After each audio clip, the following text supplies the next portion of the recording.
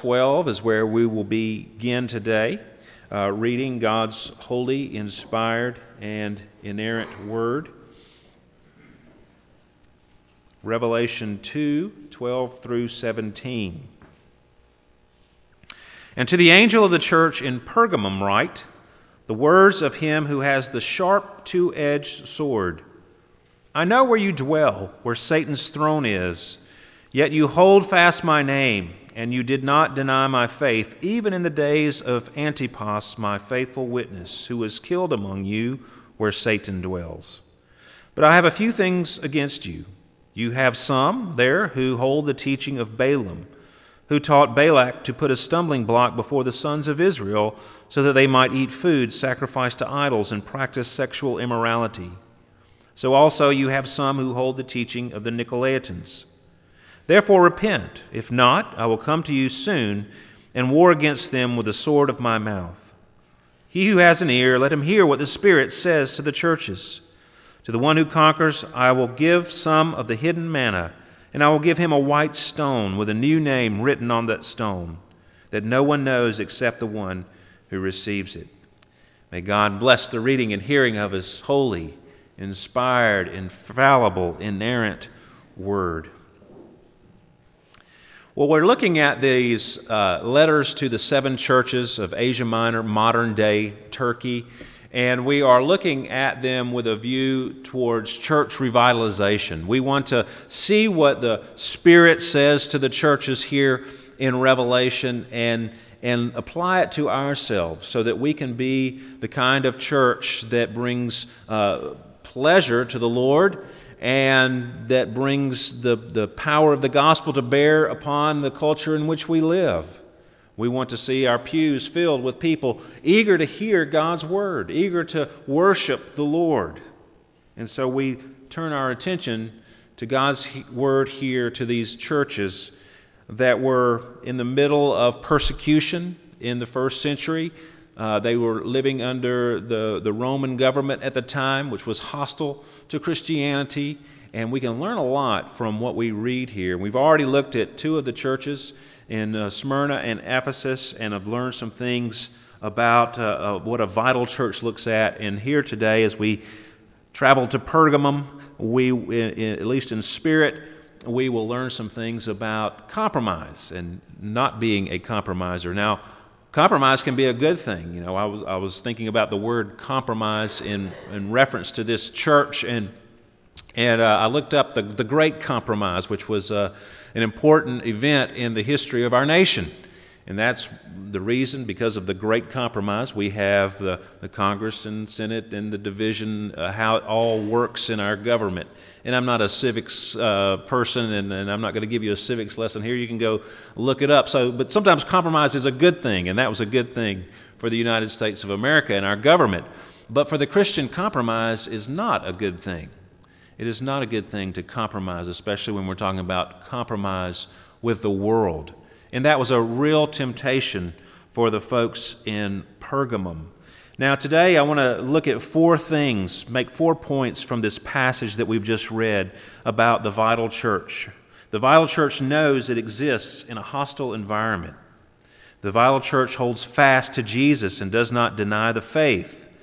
The vital church does not compromise with the world.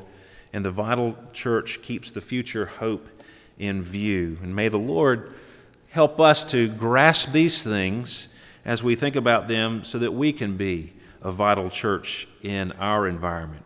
Well, first, we see something here about the environment of Pergamum. The vital church knows it exists in a hostile environment. Verse 13, Jesus makes this interesting statement about the city of Pergamum. He says, I know where you dwell, where Satan's throne is. That's not a commendation for a city. You know, when you drive into a city, sometimes it'll say maybe the theme of the city. You know, I remember we lived for a couple of summers outside of Macon, Georgia, and there's a little town. We were in a little town called Forsyth, and on the way there was the town next to it, and on the sign it said home of 55 people and one grumpy old guy. What a way for a town to be known. So Pergamum didn't have this, Jesus didn't have a high opinion of Pergamum, obviously. He describes it as a place where Satan's throne is. Now, Pergamum was the capital of the province of Asia. It was a city that was serving in an administrative role for the Roman government and that was ruling at that time. So it had that administrative function, but more importantly, it was a very prominent religious center. There were a number of temples to various gods, notably one god called Asclepius, and this god was in the form of a snake. And lots of people came to Pergamum because they believed this god had some healing power. And so people flocked to Pergamum for religious purposes. And there were many other temples there to Dionysus, Athena, and right on the Acropolis of this city that was built upon terraces was an altar to Zeus. But even more religious prominence was placed in Pergamum on not only those gods of the Romans, but upon Caesar. This was the center of Caesar worship. They looked at the ruler of Rome as a god, and so Pergamum was a center for the imperial cult, Caesar worship. This makes it a difficult place for Christians to live because in order to worship Caesar, you have to say Caesar is Lord. And of course, Christians wouldn't do that. They would only say that Jesus is Lord. And because they wouldn't say Caesar is Lord, they face persecution. Now, when Jesus describes Pergamum as a place where Satan's throne is, he means that Satan and the forces of evil held particular sway in that city. You could see it all around in the temples and the false worship and the imperial cult. Satan means adversary. And there was much evil activity there in Pergamum that would have opposed and tempted the church there. There was much error being proclaimed as truth in Pergamum.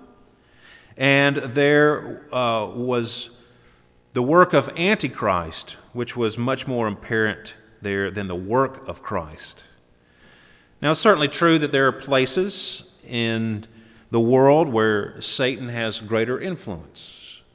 It's easier to be wicked in New Orleans than it is to be wicked in Biloxi.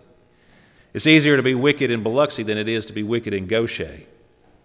But you know what? You can be wicked anywhere. But some places have a higher degree of temptation than others. And we see that even in our area. In Ephesians 2:2, Satan is described there as the prince of the power of the air. And Jesus calls Satan the ruler of this world who will be cast out in John 12. 2 Corinthians 4, Paul calls Satan the god of this world. And when Satan tempted Jesus in the wilderness, he showed Jesus all the kingdoms of the world in a moment of time, it says there in Luke 4. And Satan said to Jesus, "To you I will give all this authority and their glory, for it has been delivered to me, and I give it to whom I will."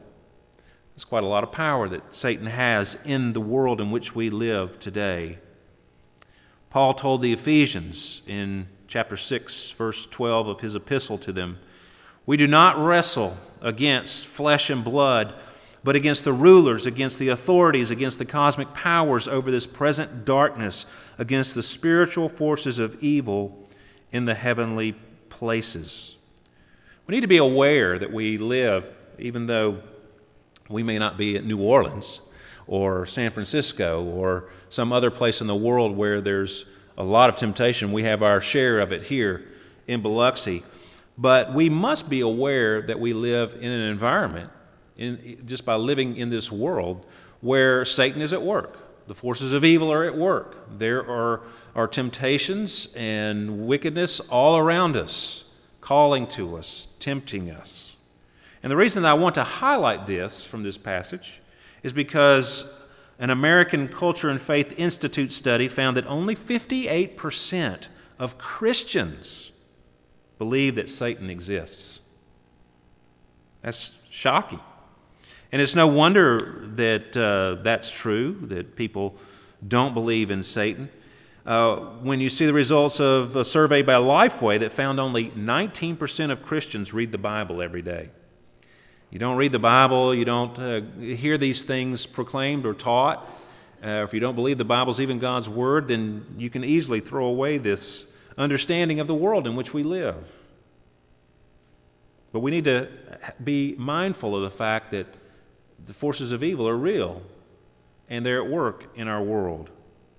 Now, in our battle with temptation, we often stress our battle with our own flesh. You know, we know that we are weak in certain areas, and we have particular sins that we all struggle with, and each one is kind of personal. We have individual temptations that we're prone to fall into, and maybe we condemn ourselves because our flesh is weak in that area. But in temptation, our battle is not only with our flesh, but it is with the devil and this world, with all of its temptations. This is the battle we face. These are the enemies we face, the world, the flesh, and the devil. And all of these things are awake. If we're not aware that we're in this spiritual battle that Paul talks about in Ephesians 6, then we're in serious danger. You think about that. If you to wander on into a battlefield and you don't know you're in the middle of a battle that's about to begin, you're going to get killed if you're just wandering around in a place where there's war going on. So we must be aware and vigilant in these times in which we live, in the environment in which we live. And that leads us to the second point I want to make here about this passage. The vital church holds fast to Jesus and does not deny the faith. In verse 13, he makes this point, I know where you dwell, where Satan's throne is, yet you hold fast my name, and you did not deny my faith, even in the days of Antipas, my faithful witness, who was killed among you, where Satan dwells. See, the Christians at Pergamum were well aware that they lived in a hostile environment. They had seen it break out physically. There were opposition, spiritual forces all around them, and this has broken out into a physical persecution where this fellow Antipas was martyred for the faith. Antipas, we don't know anything about him other than that this happened to him, that he was a faithful martyr for Christ in Pergamum. But in spite of the opposition and persecution that they faced, these Christians held fast to Jesus' name and did not deny his faith. Now, in the city of Pergamum, as we said before, there were many names held in high esteem. Names like Caesar and Zeus and Athena.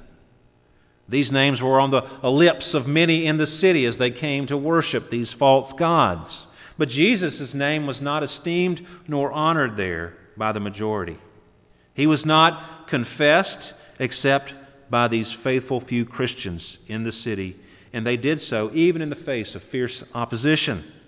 They did not deny the faith. They held fast to their belief in Jesus. They clung to Jesus through all this that they faced. They held fast to the only name under heaven by which people can be saved. They didn't look to these other gods. They didn't confess faith in Caesar. They kept their faith in the Lord Jesus Christ. Now, the vital church, the vital Christian, is one who understands what Peter said to the religious council when he and John were asked to come and appear before they were taken and made to appear before the council, and they asked him, after they'd healed the man at the temple, by what power or by what name do you do this? And Peter replied strongly, by the name of Jesus Christ of Nazareth. See, he held fast to Christ's name, and he confessed the faith that he had in Jesus. And he says, there is salvation in no one else, for there is no other name under heaven given among men by which we must be saved. And when a church stops holding fast to the name of Christ and faith in Christ, then that body has ceased to be a church. And you see that, sadly, all throughout our land and throughout the world today. I've given you a quote by James Bannerman. He has a 2-volume work called The Church of Christ.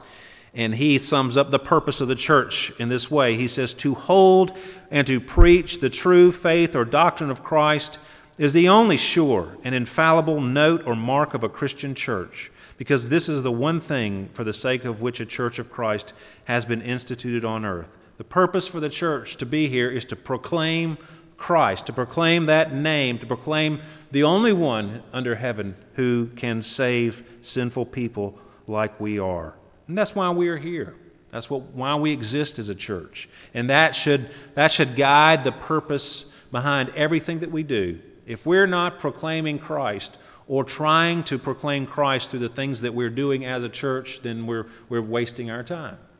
That's what it's all about, proclaiming Jesus Christ. That's what we should be doing. Now, point number 3 is what we should not be doing. And that is, the vital church does not compromise with the world. Jesus points out that he has a few things against the church in Pergamum. You have some there who hold the teaching of Balaam, who taught Balak to put a stumbling block before the sons of Israel. Now he's referring to an episode that's recorded for us in Numbers 22, 23, 24, and in that section of the book of Numbers. And in that episode, Balak, who is the king of Moab, he gets Balaam the prophet. He wants to hire Balaam the prophet to place a curse on the Israelites as they're passing by and trying to go through the Moabite land. So Balak summons Balaam the prophet to come and curse the tribes of Israel as they were about to cross over the Jordan River into the Promised Land. But Balaam found that every time that he went to curse Israel, he blessed them instead. The word he got from God was a word of blessing. And that really miffed Balak, king of the Moabites. And in the end, what happened was that Balaam devised another plan. He suggested that Moabite girls should seduce the Israelite men by inviting them to take part in their idolatrous feasts, their idol worship, and that involved sexual immorality. Now, there were a few people, and this translates to what he's talking about in Pergamum. There were people in the church in Pergamum who were repeating an age-old error that exists even today. That is, that the liberty we know in our relationship with God gives us a license to sin. God will be gracious to us no matter what. I'm forgiven. God has forgiven me, and He will forgive me, so I can go and I can take part in this sin. That was being proclaimed to the church in Pergamum, and they were tolerating that. And that was what Jesus was condemning them for. Now, Pergamum, like Biloxi, like wherever you're from, no matter where you're from, is filled with all kinds of delightful, fun temptations that appeal to fleshly desires. You don't even have to be in any particular place with the internet these days, and you can have all kinds of temptations before you that no one will see but yourself and God. So it was a constant pressure on the church here in Pergamum to give in to the pressure of the culture all around them. And some were seeking to justify doing that. Now, we face, obviously, the same temptations today. We're constantly bombarded with temptations to compromise with the world, our flesh, and the devil. But Jesus has saved us for a purpose, and we need to remind ourselves of that, and that purpose is to make us holy, to make us completely devoted to Him. He bought us with a price if we are believers. Ephesians 5 describes Christ's love for the church.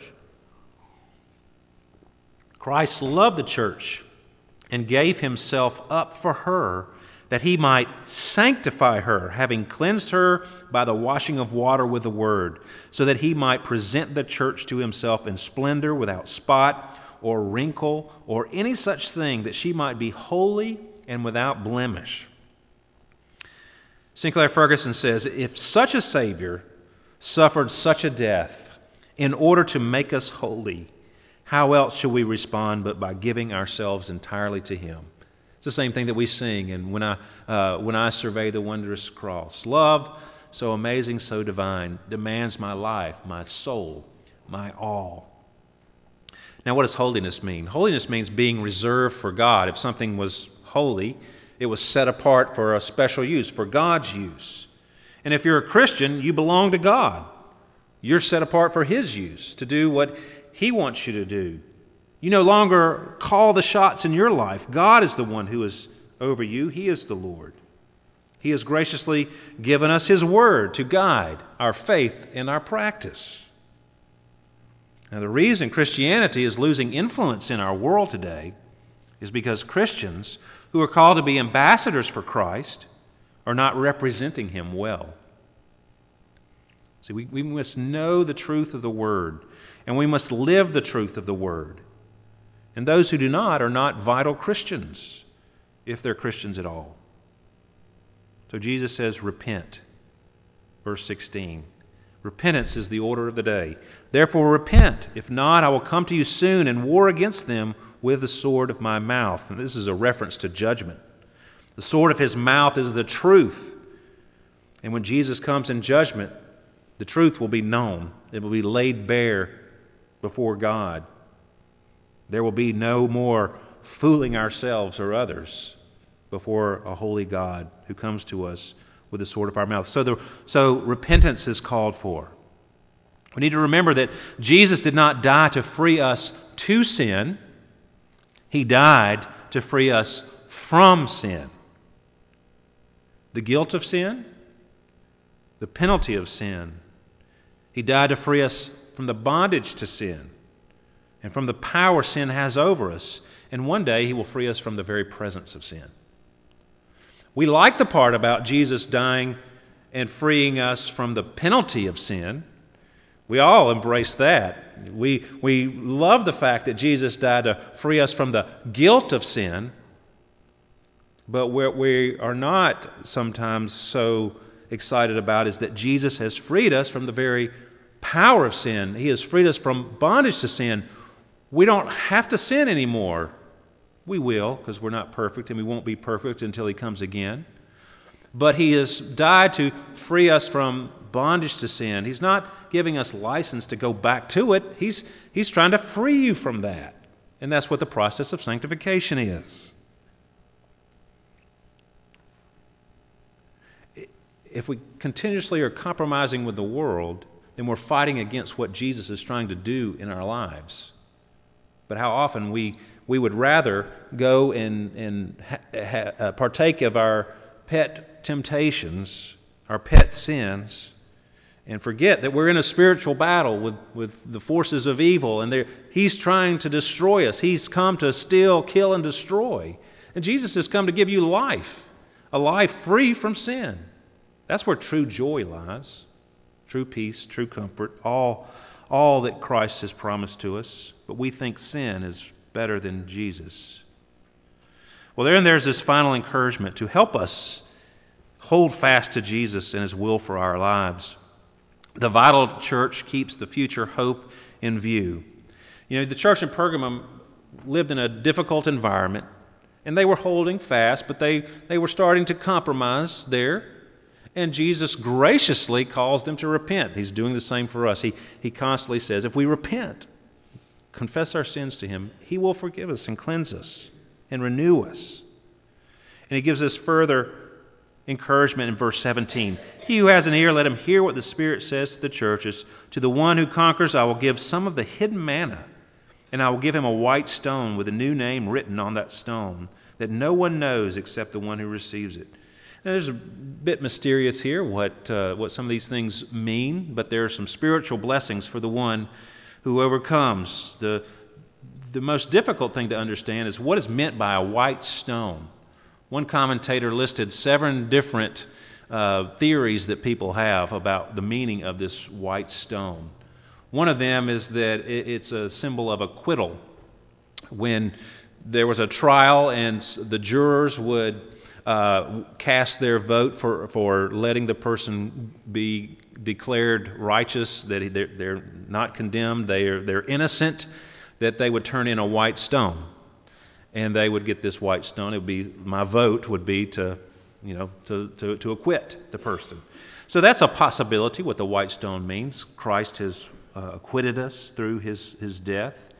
Sometimes winners in athletic contests would be given a white stone, a medal, if you will, for winning. And this is, of course, consistent with what's being said here, a conqueror, the one who achieves and gets to the end.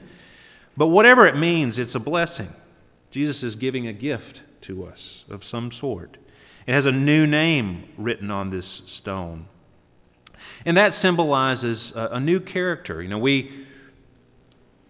Our names don't mean as much as they did in these days. We give our children names, and maybe we use a family name to honor someone from our past, maybe a grandparent or parent, or a favorite uncle or aunt, or a famous person in history. But names in the Bible and in that era were more reflective of character. So people were renamed. You think of Paul, Saul, Abraham. They were given a new name to reflect a different promise, a different character, a different aspect of their lives. So when Jesus says that he'll give us a new name, he's giving us a new character. He's giving us a holy, renewed character. And then he says that he will give some of the hidden manna. And of course, this is a reference to the Exodus, where God provided the manna in the wilderness for the people as they traveled to the promised land. In John chapter 6, we have this wonderful promise of the future, what Jesus is for us now and will be for us in the future. Jesus answered these people who had been following him since he fed the 5,000 in the wilderness. They were looking for a free meal. And Jesus answered them saying, "Truly, truly, I say to you, you are seeking me not because you saw signs, but because you ate your fill of the loaves. Do not labor for the food that perishes, but for the food that endures to eternal life, which the Son of Man will give to you. For on him God the Father has set his seal." Then they said to him, "What must we do to be doing the works of God?" Jesus answered them, "This is the work of God, that you believe in him whom he has sent." So they said to him, "Then what sign do you do that we may see and believe you? What work do you perform? Our fathers ate the manna in the wilderness, as it is written, he gave them bread from heaven to eat." Jesus then said to them, "Truly, truly, I say to you, it was not Moses who gave you the bread from heaven, but my Father gives you the true bread from heaven. For the bread of God is he who comes down from heaven and gives life to the world." They said to him, "Sir, give us this bread always." Jesus said to them, "I am the bread of life. Whoever comes to me shall not hunger, and whoever believes in me shall never thirst." See, we must come to Jesus and receive him, the bread of heaven, the bread of life. That's where true satisfaction comes, not in indulging in the compromise with the world, but holding fast to him, clinging to him, who is the only source of true satisfaction. And one day we will be with him forever. He has made us all these wonderful promises to us here for the one who overcomes, who hold fast to him, hold fast to the faith. May God give us grace to do so. Let's pray together. Heavenly Father, we thank you for your word, and we pray that everyone here today would cling to you, not compromise with the world, but Lord, make us a vital church that loves you and proclaims you and exhibits your character in our lives, a character of holiness and all those wonderful characteristics of you, the perfect God-man who came to earth to die for sinners such as we are, to free us from sin, not so that we might indulge in sin. Lord, help us to stand strong in the day of temptation. We pray this in Jesus' name. Amen.